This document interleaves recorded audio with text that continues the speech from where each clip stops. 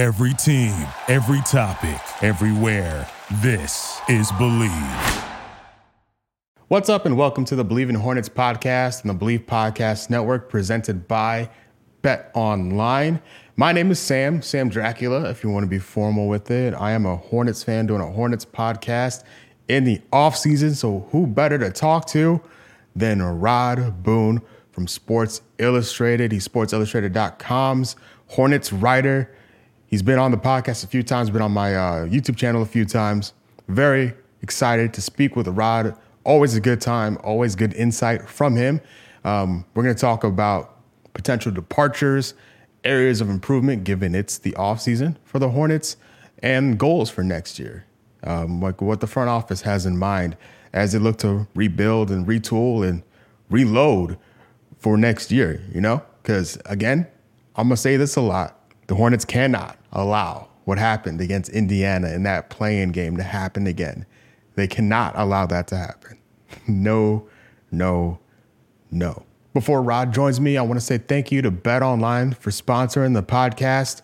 We got the NBA popping off right now. These finals are so much fun.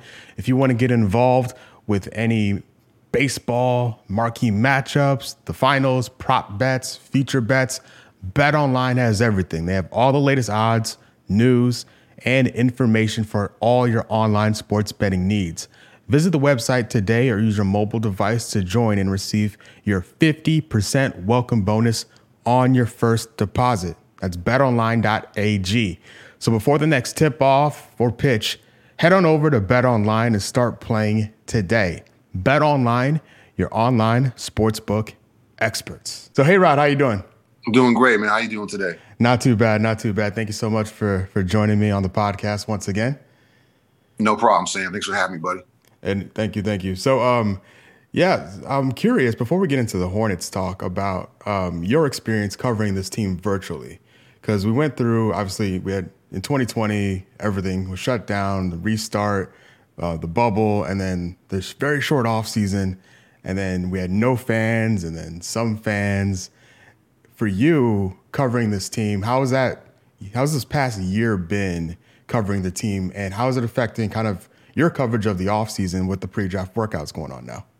Well, it's definitely been different, of course. I mean, since the pandemic, we've been doing essentially interviews via Zoom, just like we're doing, obviously, most people at work, they're doing work stuff now via Zoom, so we're no different. But it's just, for us, who've been doing this for a long time, we know our best stories, our best information comes via interaction with people.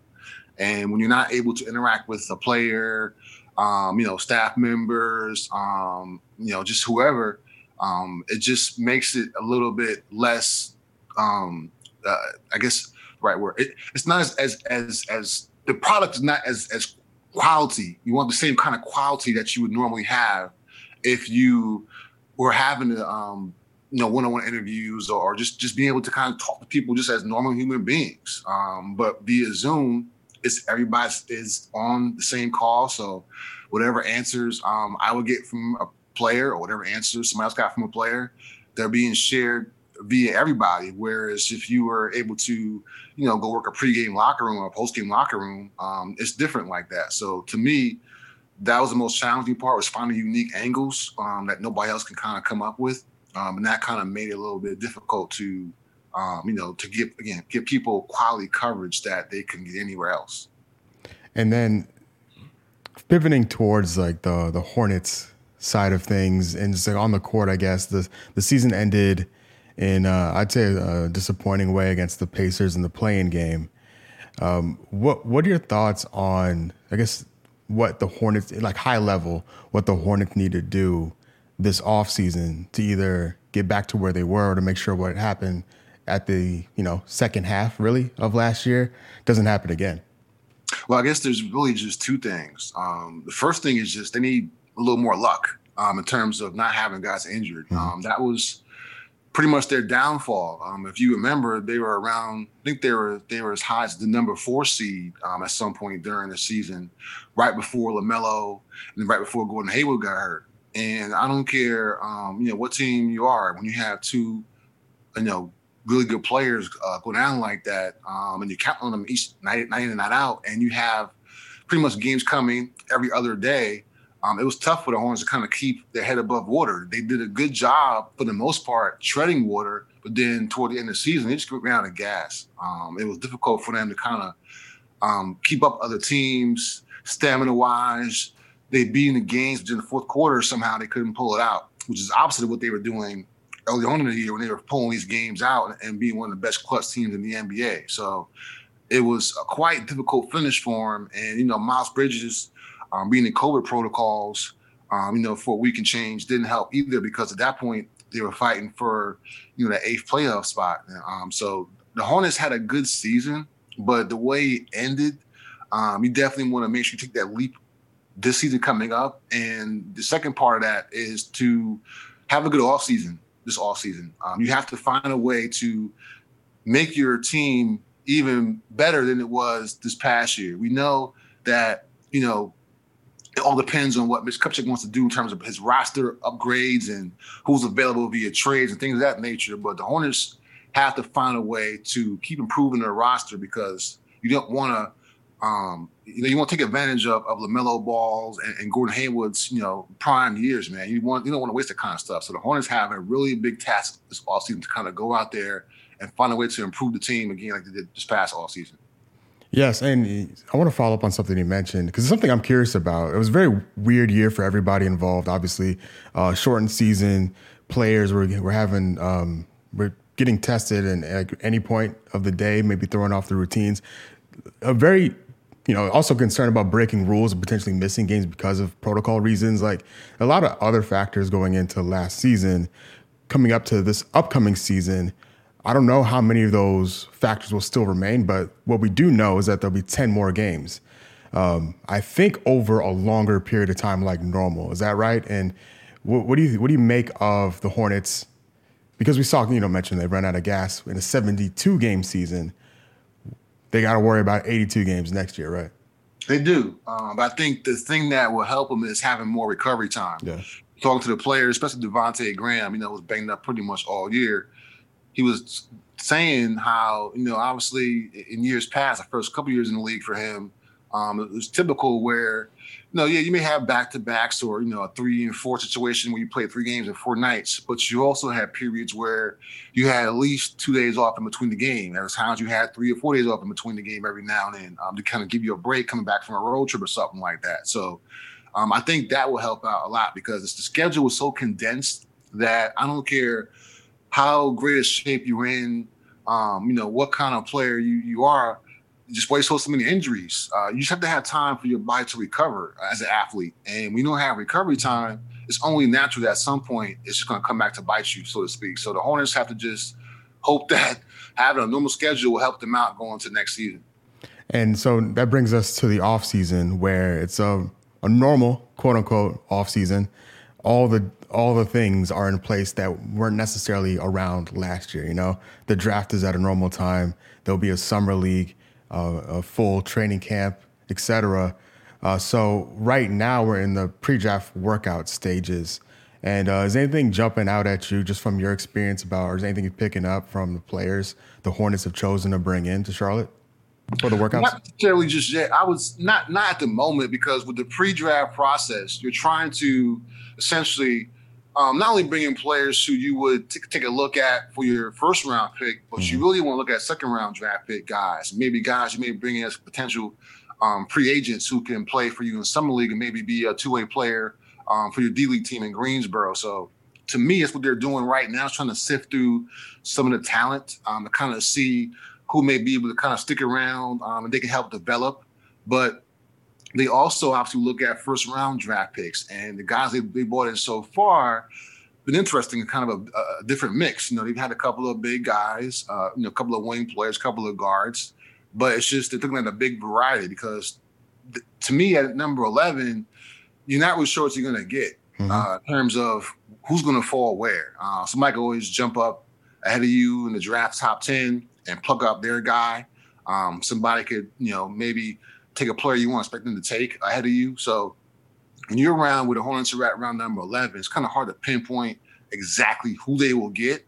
But I would think it's going to be somebody who can help them scoring wise. Last year they drafted a couple of big guys, Vernon Carey Jr., Big Nick. They got those guys coming in. But to me, I'm not sure if you want to draft another big man because you have to still find ways to develop those guys as well. So would that be the case?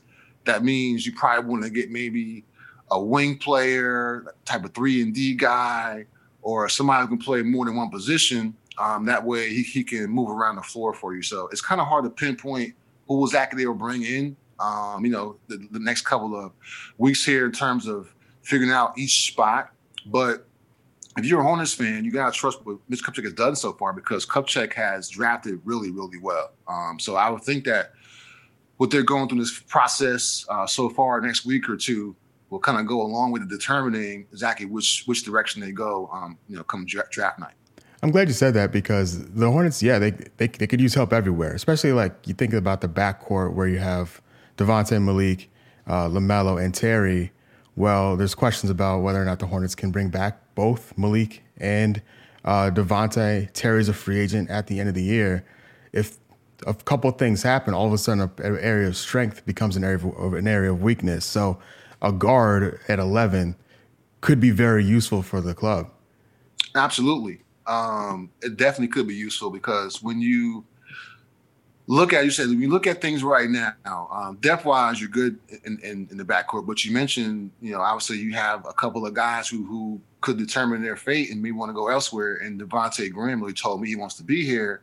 And then Terry Rozier, as you said, after the season, if he stays around for the whole year, will be a free agent. So you might have to kind of figure out, okay, who do I have to groom behind these guys? Maybe think about that. So that could be a definite possibility. You see a couple of, different draft boards and different places, trying to have the Hornets pick up certain guys. And, it's really, again, tough to tell which direction they'll go. But I definitely do think that guard is a real possibility because they have to figure out a way to improve they're not just their guard depth, but just their shooting.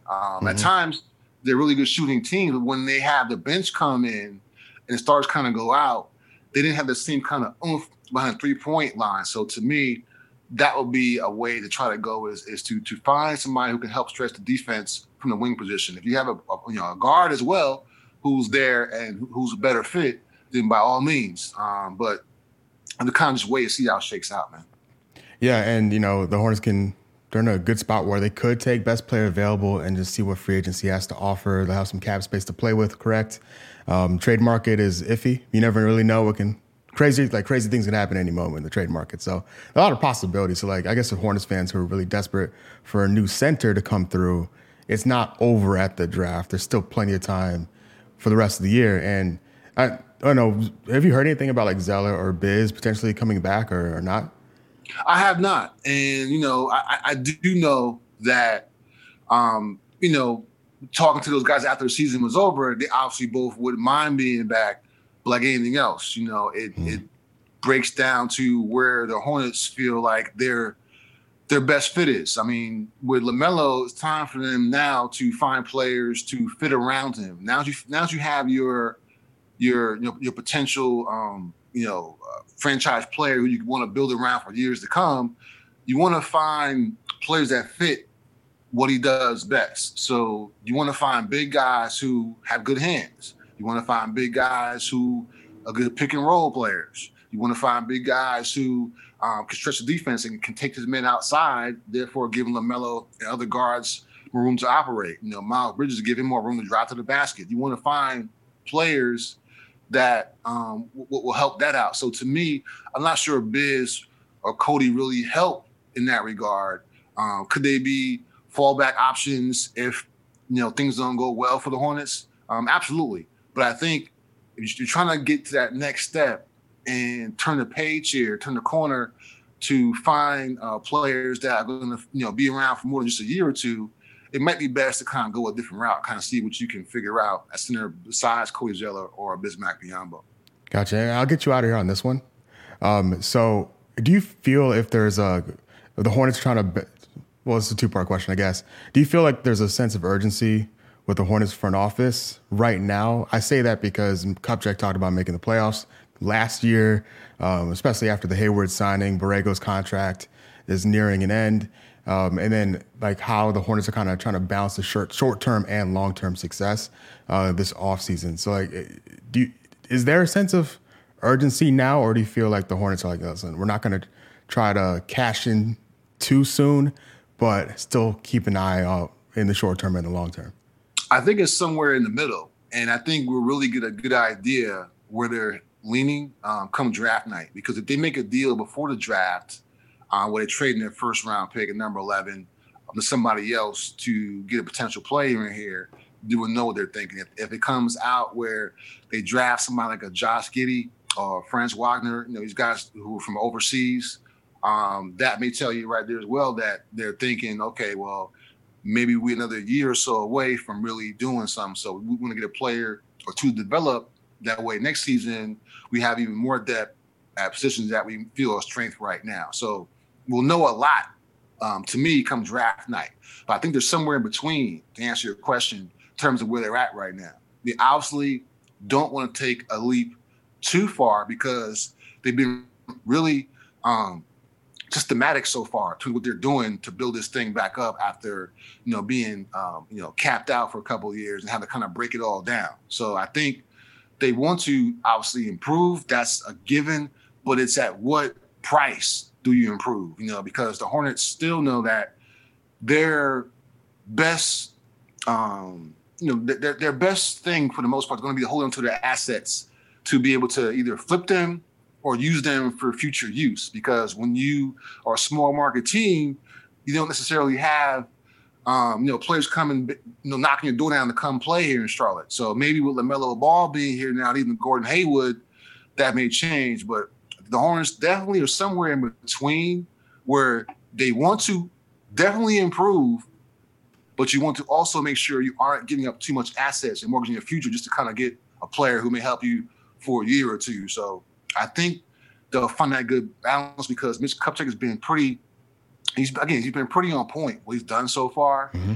So to me, we'll have a really, really good idea on draft night, just where they feel they're at philosophically.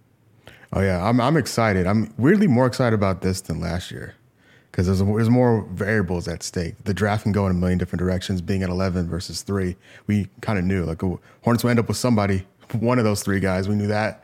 It's a little different this year, but it is. But the thing is, we also have stuff condensed. You mentioned, essentially the calendar for the NBA is kind of pushed back by about a month. The draft will be in this month. We'll have Summer League next month. Free agency coming up next month in August. So we're about a month behind normal calendar.